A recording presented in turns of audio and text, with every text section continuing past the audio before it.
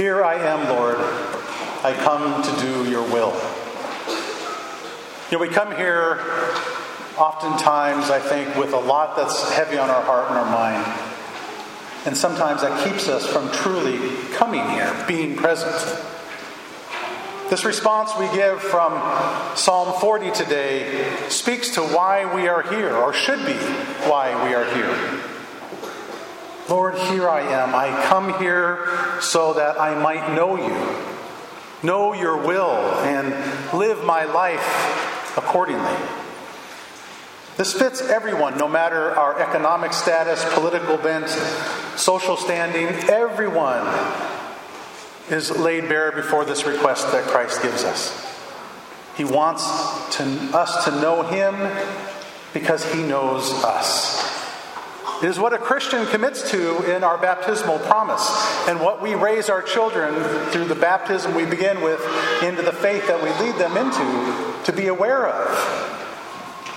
Being a disciple of Christ means to be active in doing his will, because his will is the Father's will. And when we follow that, we begin to find that which brings us true peace and joy. But before we can do the Lord's will, we have to ask in some way, Lord, I want to know you. See, Jesus knows you. But we don't oftentimes take time to know Jesus. That may sound like, I've heard that so many times, it's almost cliche. That the Lord wants to personally know me and that he wants me to have a personal relationship. Well, why aren't we believing that? What distracts you and I from the truth? In relationships like marriage and like friendships, we come to know the other's will through what they share with us and the trust that we build between one another. I've been married 33 years, and I can guarantee that I know my wife's will only because I've been present to her, and I work at it every day to be present to her. But when you're present to someone and you know them, you anticipate their need. You work to try to be there for them before they even ask. I have great friends that I really am appreciative of having in my life, and I recognize the only way those friendships remain viable, remain alive, is by me being present to them. To call them, to text them, to be with them, to know their will the best that I can. Well, that is what Christ is asking of us. We spend lots of time doing work for others, and we oftentimes neglect the time we need to give to Christ. If you want to know Jesus, then like in your friendships and your marriage, you have to spend time with him. This week's gospel focuses on the first chapter of John's gospel, which describes the calling of the people to follow he who is to come, Jesus Christ. In order to follow, we have to trust and to know more and more what is God's will for us. I believe God's will is revealed to us through all aspects of our life. And I think there's a tendency for us to depend upon miracles, depend upon grand moments in our faith life to know God. And we overlook God's presence in the simplest and the most mundane parts of our life, where he's trying to speak to us. How many of you have listened to a song in the car? Maybe it's a song you've heard 100 times, a secular song. Not religious, a secular song. And something catches your ear in the phrasing of that song that resonates and speaks to your heart. You go, wow, what is that? And then we might dismiss, that can't be God. Why? God created us. He created all this. The songs that we are listening to were created by his creation. Why can't God use that simple moment to speak to us profoundly? I use that as just an example that how do we look for God in the life that we have been given? How can we know if it is Jesus that's prompting us? If you hear that and you think, was that Jesus or was that just my mind? Well, we can't know that unless we work to know him like we do in our friendships and in our relationships. The Son of God is hidden until John reveals him to those who come seeking truth in the brokenness of their life, in the brokenness of the world.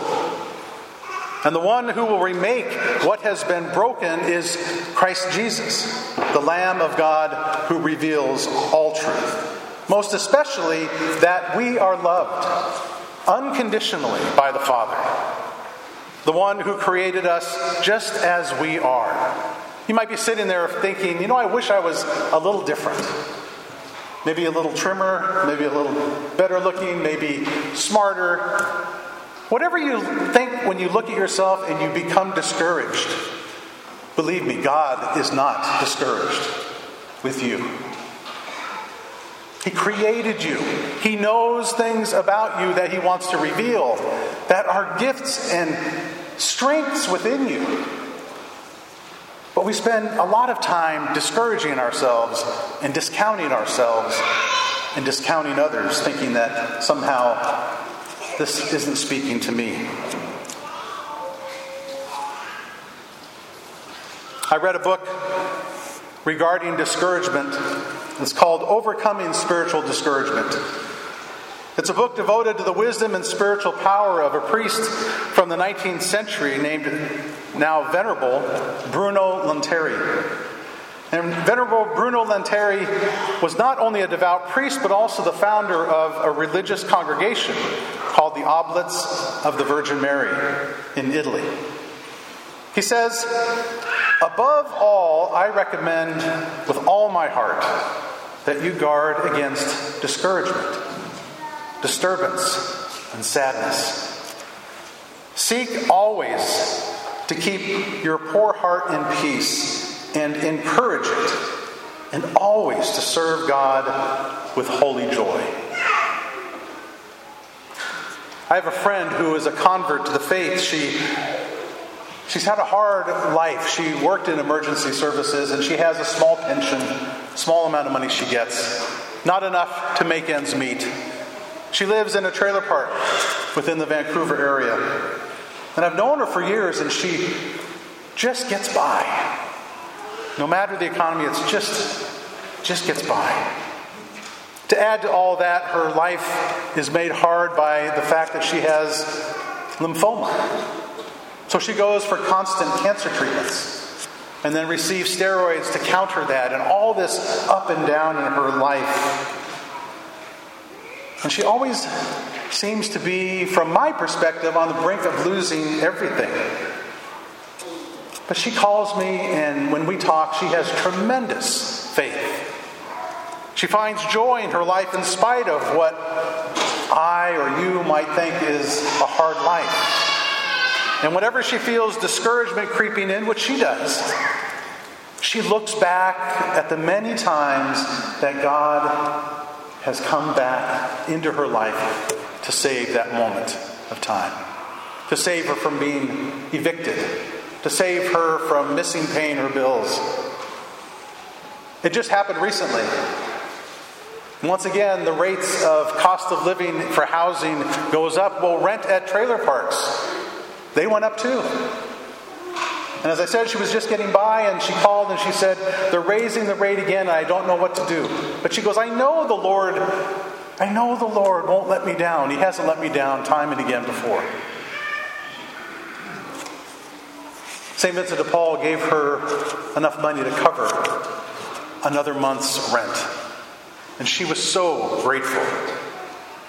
And the month's rent came in, and she thought, this is great, I have this month's rent, but I've got a kitty, a little cat, and a little parrot that I take care of. They're my only family and friends. How am I going to feed them? And so she rooted around in her purse, and she found a $20 bill. She goes, I have no idea where that came from. She's telling me this.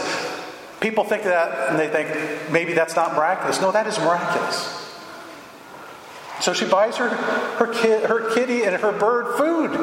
That's a simple part of our life where God enters in because he knows how important they are to her. And so she takes this encouragement that she gets from the Lord constantly swooping in her life and being present to her. She takes that out into the community she lives in.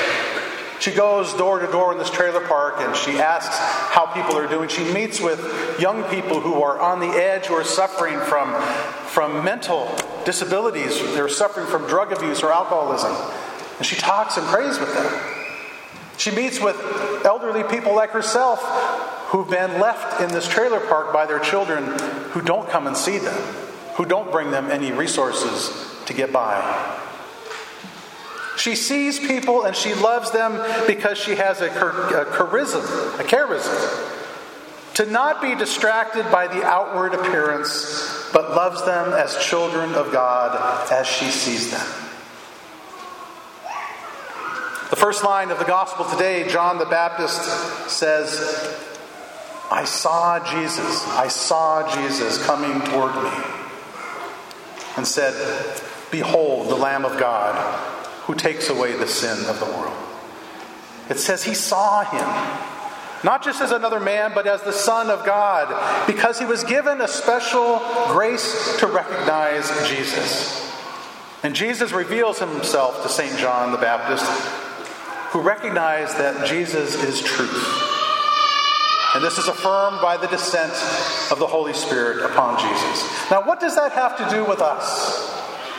You've heard this before. You hear this gospel as another story maybe in the Bible that has some minor connection to your life. Maybe you're distracted today thinking about the fact that your team lost last night in the playoffs as the playoffs begin. I watched the playoffs as soon as I finished my homily last night. Maybe you're distracted by a family member who is just angry with you. And you just grind and dwell on that, and it can't seem to be releasing from you.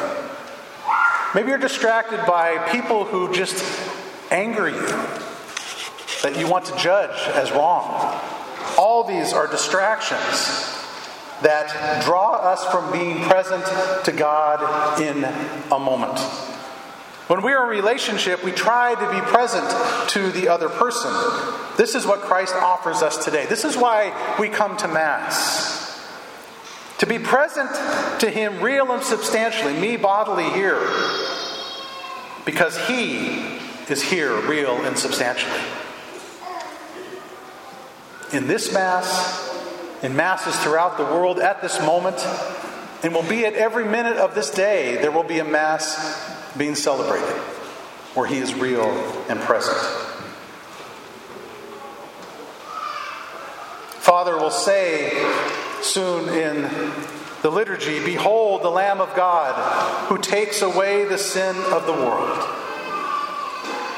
He is here real and substantially. That is what we believe in our faith as Catholics. I'll offer one more quote from Venerable Bruno Lanteri, who says, be persistent in constantly renewing, even daily, and several times a day, your proposals, even if they are always the same, and if you fulfill them very poorly. Because in this way, you exclude at least the will to continue in your own failings. It is precisely this that the Lord desires of you, and in which the holiness of which we are capable in this life consists. The holiness consists not in no longer failing, or in not persevering in the will to fail. On the contrary, he says, it's the persistence in our will to always begin again that has some heroic component to it. When we fail, we think, how am I going to fix that? What can I do to not fail again? And we rely on ourselves oftentimes to try to overcome that failure. And the persistence that Venerable Bruno Lanteri is focusing us towards is the persistence to turn to God's will. God wants to help us in that moment. So may our focus this week, maybe as a New Year's resolution, We're only 2 weeks into the new year, right? Maybe make this a New Year's resolution that we not give up persisting to get back up. That we not give up persisting to do the will of the Lord the best that we can. And that we not give up seeking out for forgiveness. To show mercy to ourselves and to others. Because Christ, who is the Lamb of God, gives us strength and focus at this Eucharist that we will soon share. May we say with confidence, "Here I am, Lord. I come to do your will."